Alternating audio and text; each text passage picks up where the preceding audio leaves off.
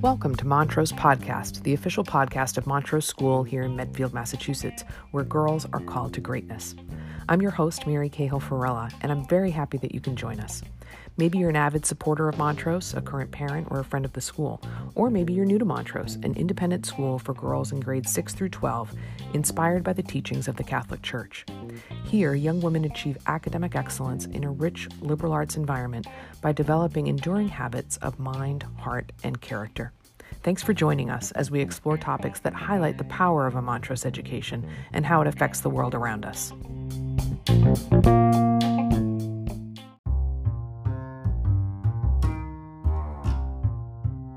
You may have heard our nationally renowned guest for this episode, Dr. Carrie Cronin, on NPR, or quoted in the recent Wall Street Journal article entitled Dating 101 for the Romantically Challenged Gen Z. That's because when people want to know what the social culture on college campuses looks like today, they turn to Dr. Cronin. Known as the dating professor at Boston College, Dr. Cronin recently visited Montrose to talk about friendship, relationships, the current hookup culture on college campuses, and her new film, The Dating Project. Carrie Cronin, welcome to Montrose Podcast. This is so exciting. It was a pleasure to hear you talk to the 9th and 10th graders about ostensibly your dating project, but really about friendship. And drawing all the way back to Aristotle and the different types of friendship and encouraging them, challenging them to see what are the friendships in your life? How would you categorize them now?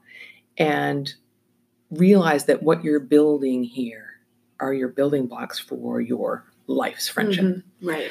So can you tell our podcast listeners a little bit more about Aristotle's types of friendship? Sure. And where we're encouraging and challenging these young women to go. Terrific. Great. Hi, podcast audience. This is so exciting. Woo! It was so fun to be with the 9th and 10th graders this morning. They were so engaged and really tracking what I was saying, and they had a lot of great things to offer in the discussion. One of the things that I have found when I teach freshmen at Boston College is when we read Aristotle's Ethics, Aristotle's Ethics is fantastic.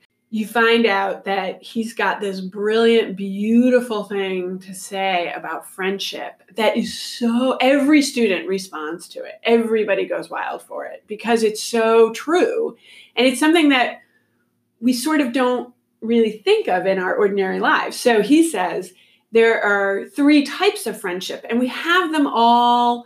Well, hopefully we have them all. And a truly flourishing human life will include all 3. And they're all good, but one is just substantially better than the others. And so he says, there are friendships of utility and friendships of pleasure. And those are great. So friendships of utility are useful, right?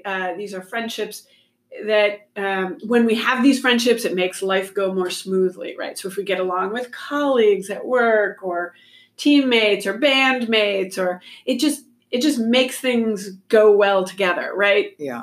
Some people talk about this like in the military, right? It's helpful if we all get along, we're all looking at the same goal together and trying to serve that goal together. So this kind of friendship usefulness is kind of the shoulder to shoulder type of friendship. We're all looking in the same direction, moving together. And that's great. That's important.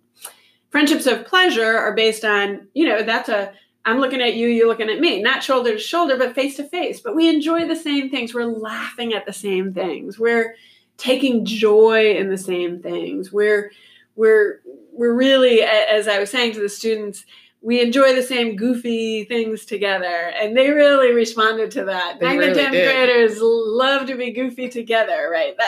We all remember that when we were young. Like, the people who got our stupid sense of humor, you love those people and you feel bonded to those people.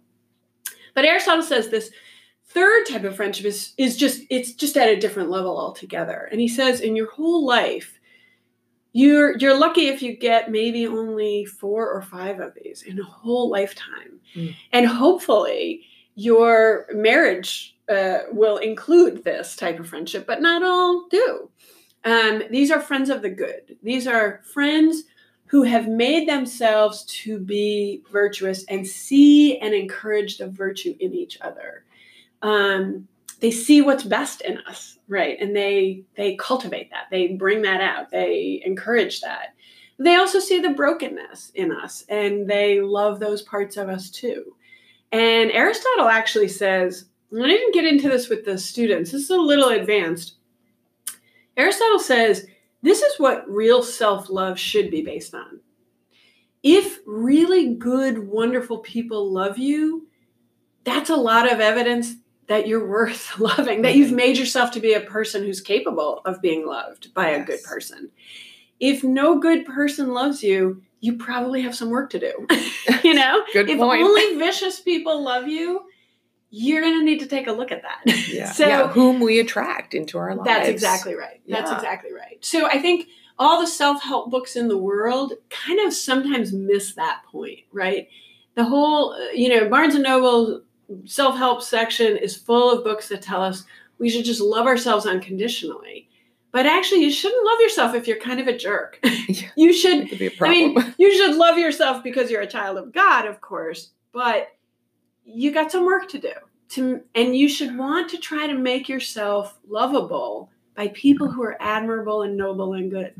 Well, which is why an environment like the Montrose community, That's right. it's such a crucible Exactly. for these young women to, That's right. yeah, to know themselves, to be loved, to be known, That's right. to be exposed to that kind of environment that says you should expect to be loved. And That's you right. should expect to love. That's right. That's We're actually exactly pretty right. demanding. That's exactly right. And that is one thing that I really admire about Montrose is that everybody here, every time I come here, and I come here a lot, but every time I come here, the women here, young and old, and everybody who's working here, it's so clear that this is, that it's about really loving and supporting each other well, loving and supporting what's good in ourselves, and really calling that forth.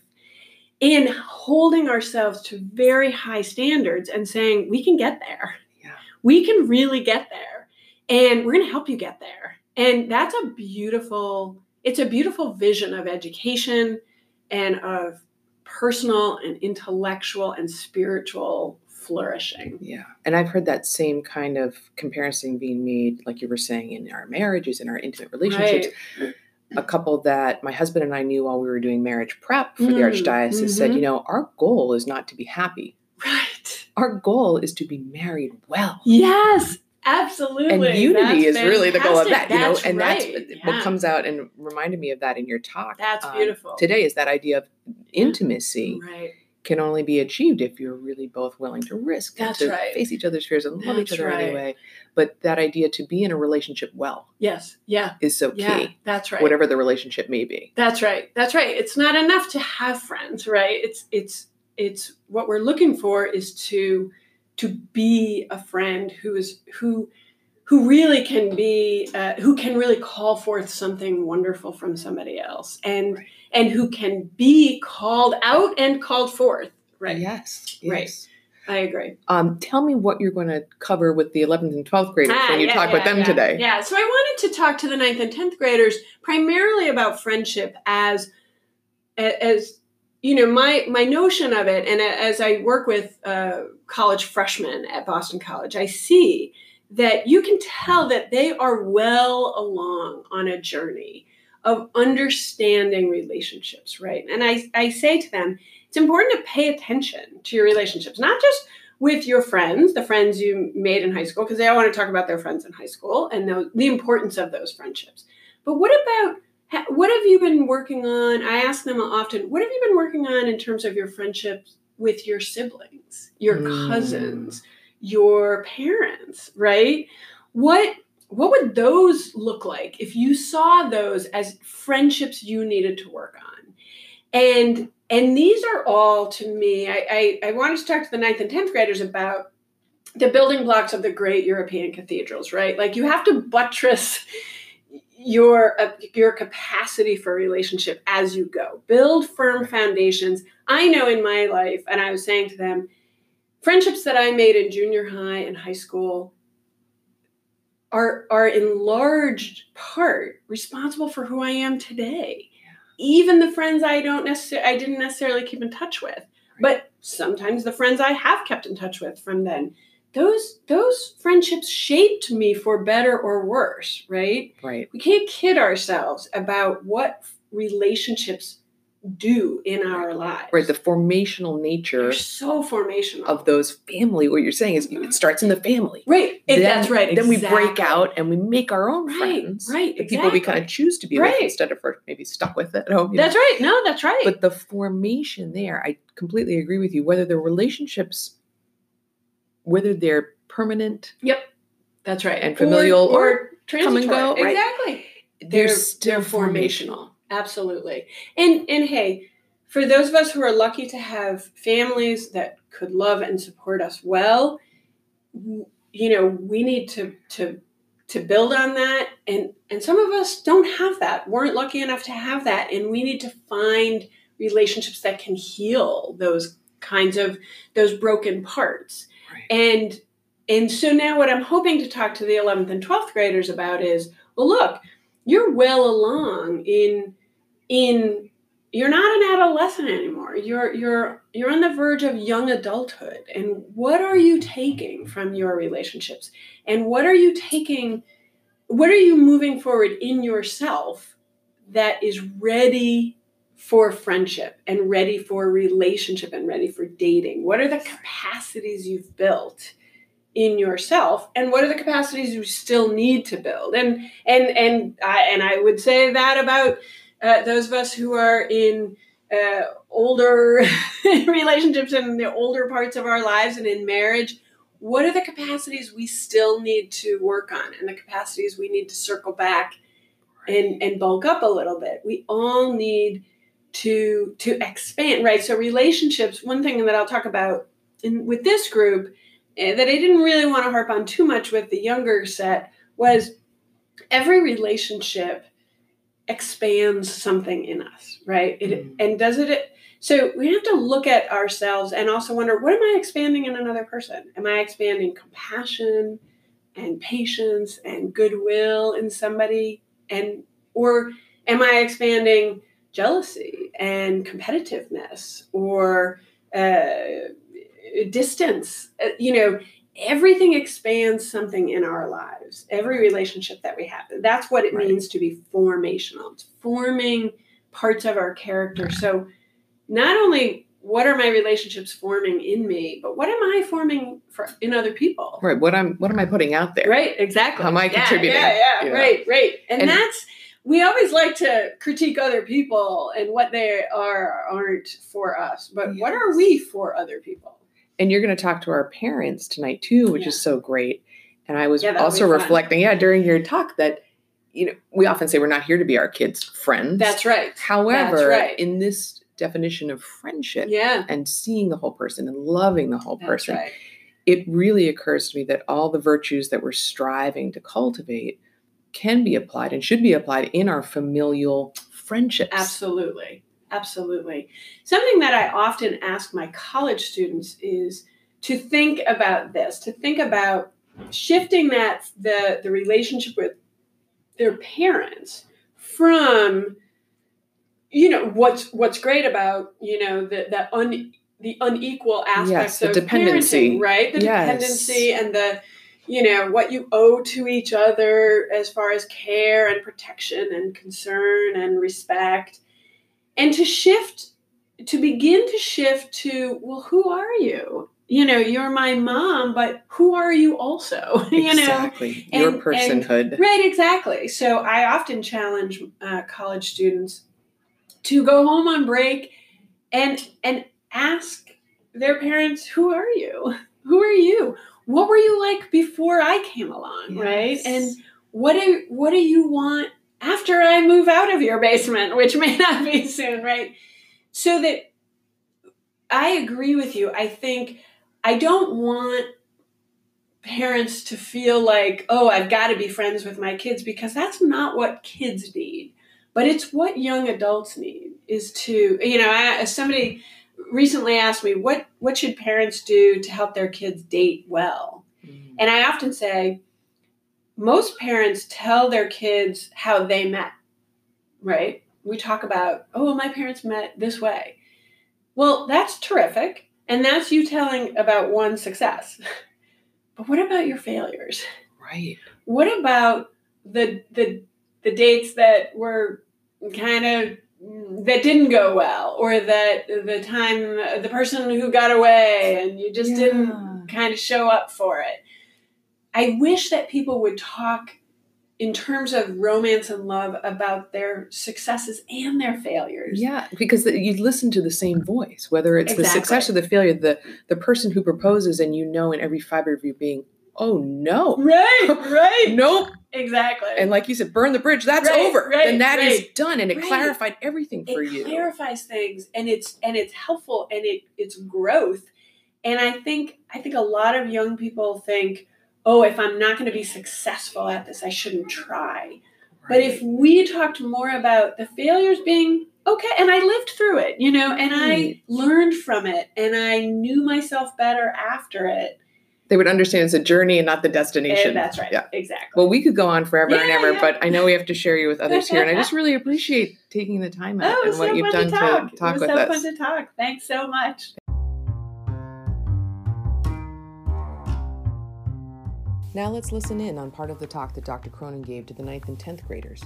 She speaks with them about friendship, starting with Aristotle's definition of its 3 types, and how the friendships they make here at Montrose can be building blocks for the future.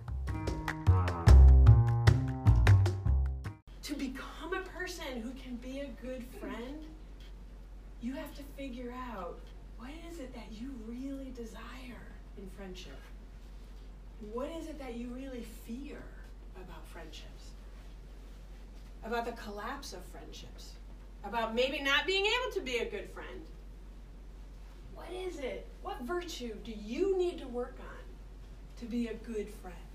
What is that virtue? So when I was talking to my students recently, my students in my college freshman class just went on this dating assignment that I give, right? So I'm just going to give you a brief overview. On this dating assignment, my students have 2 weeks to ask someone out in person.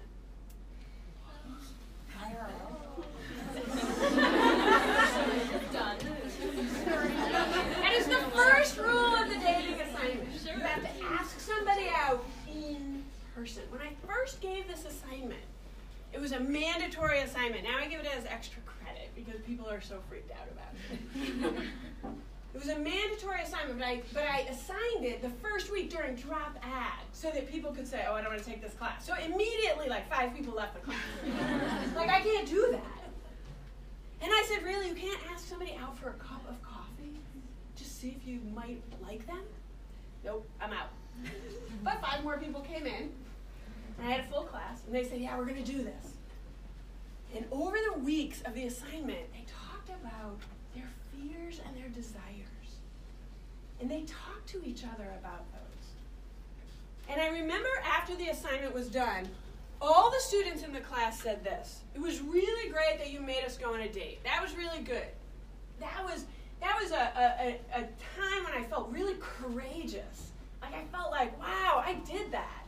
And I never thought I could do that. I put myself out there, I took a chance, I took a risk. And even if it worked out or if it didn't, I feel courageous now. But all of the students said this: the most fun of the whole assignment was coming back to class after it was due and talking to each other about being afraid. And for the first time saying to somebody, I was nervous. Were you nervous? I was a wreck about this. One girl said, I said, how did you ask the guy out on the date? She said, I can't even remember the words I said. She said, I walked up to him, I was shaking. My palms were sweating. I walked up and she said, and then I said something. She said, I have no idea what I said. But he said, yeah, sure. And next thing I know, I'm walking out of the cafeteria like, what did I just say? I have to remember what I just said. To experience courage and fear together was a really great moment in that class, and it forged the beginnings of friendship. When we do things courageously together, that can sometimes be some of those building blocks. If we think back to the cathedrals, what are the building blocks of friendship that create the friendships here that are going to be the building blocks in your life to make something beautiful out of your life? To find those moments together here at Montrose, because Montrose is the kind of a place, and not all schools are like this, don't kid yourself. Montrose is the kind of a place that's asking you to try to find something together that's worth seeking. Aristotle says, he spends a lot of time in this book where he writes on friendship, writing about courage. And he says, you know what? Let me tell you what courage is not. It's not recklessness. It's not doing something stupid and saying, oh, I took a chance, I just did something stupid. It's not bravado. It's not saying, I'm not scared of anything. That's not real courage. Real courage is finding something that's worth pursuing and knowing what's really worth fearing. That's what real courage is. Knowing what's worth fearing, like damage to your soul, and knowing what's worth pursuing, real friendship, the highest form of friendship. What's worth pursuing is finding someone who can see who you are, who can see the beauty in you, and pursuing that. Not only pursuing that person, but pursuing what that person sees in you. That's crucial. That's a building block that you can use. Pope Francis says, to really love another person, you have to wake up. You have to wake up to that person. You got to wake yourself up with a little tenacity. Wake yourself up to the joy and the beauty of another person, even if they've got it closed in a little bit. Wake yourself up. And here's what I wish for you. Whether you are a freshman or a sophomore, try to find in your life, in the next couple of years, one or two friends of the good. You're going to have tons of friends of convenience, lots of friends of utility, lots of friends of pleasure. And those are great. Aristotle says those are great. If they are directed in the right way, they are great. You should have them. But my wish for you is that by the time you graduate from Montrose, that you have found at least one friend of the good. Someone who listens to you, someone who has patience with you, someone who's tenacious about loving you, someone who sees what is good in you and brings it out more and cultivates what's excellent about you, and who sees what's broken and painful in you and loves you right through that. I wish that for you. So get to it. Goodbye. Thank you.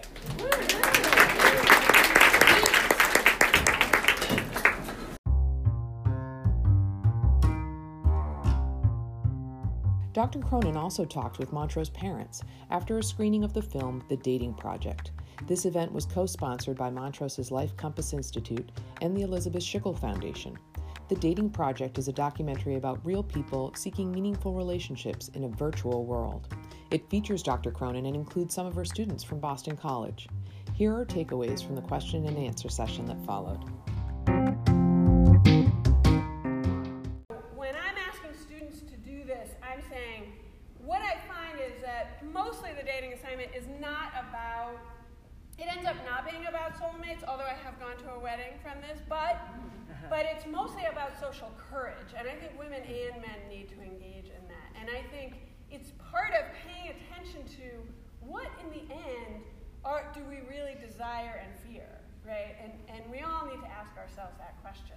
I was talking to the juniors and seniors here at Montrose this afternoon, and I prepared them for this. I said, here's something that I heard that I heard on a podcast with a woman named Lisa Wade, who wrote a book last year. The book came out called American Hookup, and she's got some pretty good research in there. And she's from Occidental College, and she said, this is how I can sort of sum up hookup culture and why it's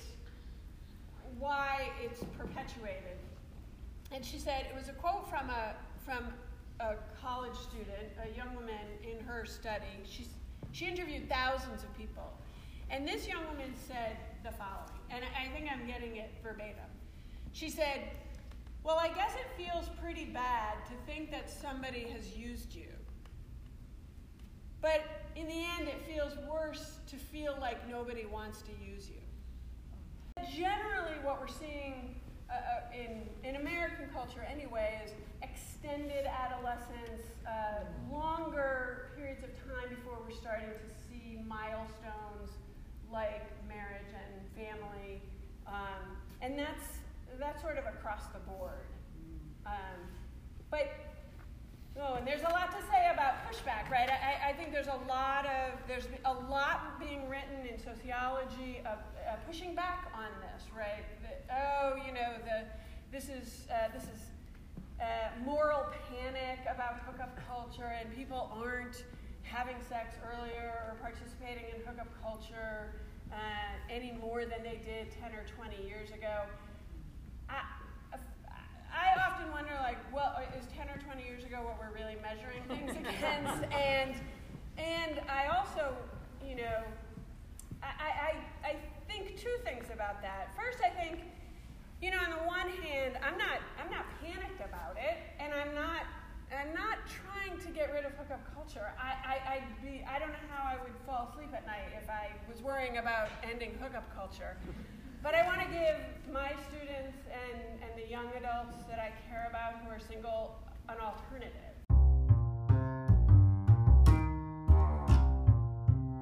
Please visit montroseschool.org and click on Montrose Podcast at the top to find links to Dr. Cronin's film, The Dating Project, as well as to her recent work. I'm your host, Mary Cahill Farella, and I'm glad you could join us for this episode of Montrose Podcast, featuring Boston College professor Dr. Carrie Cronin.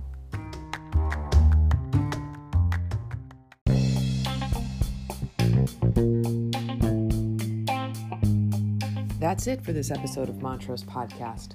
Please subscribe and listen to our other episodes to hear more about what contributes to our students' high academic achievement and, just as importantly, their character development. You'll hear from teachers, alumni, and outside experts on topics like design thinking, why math matters, and habits of mind. Learn about the ambition of the Montrose mission, the relevance of the conversations started here, and how our students leave Montrose prepared for the challenges and opportunities that lie ahead. Thanks for listening, and let's keep the conversation going.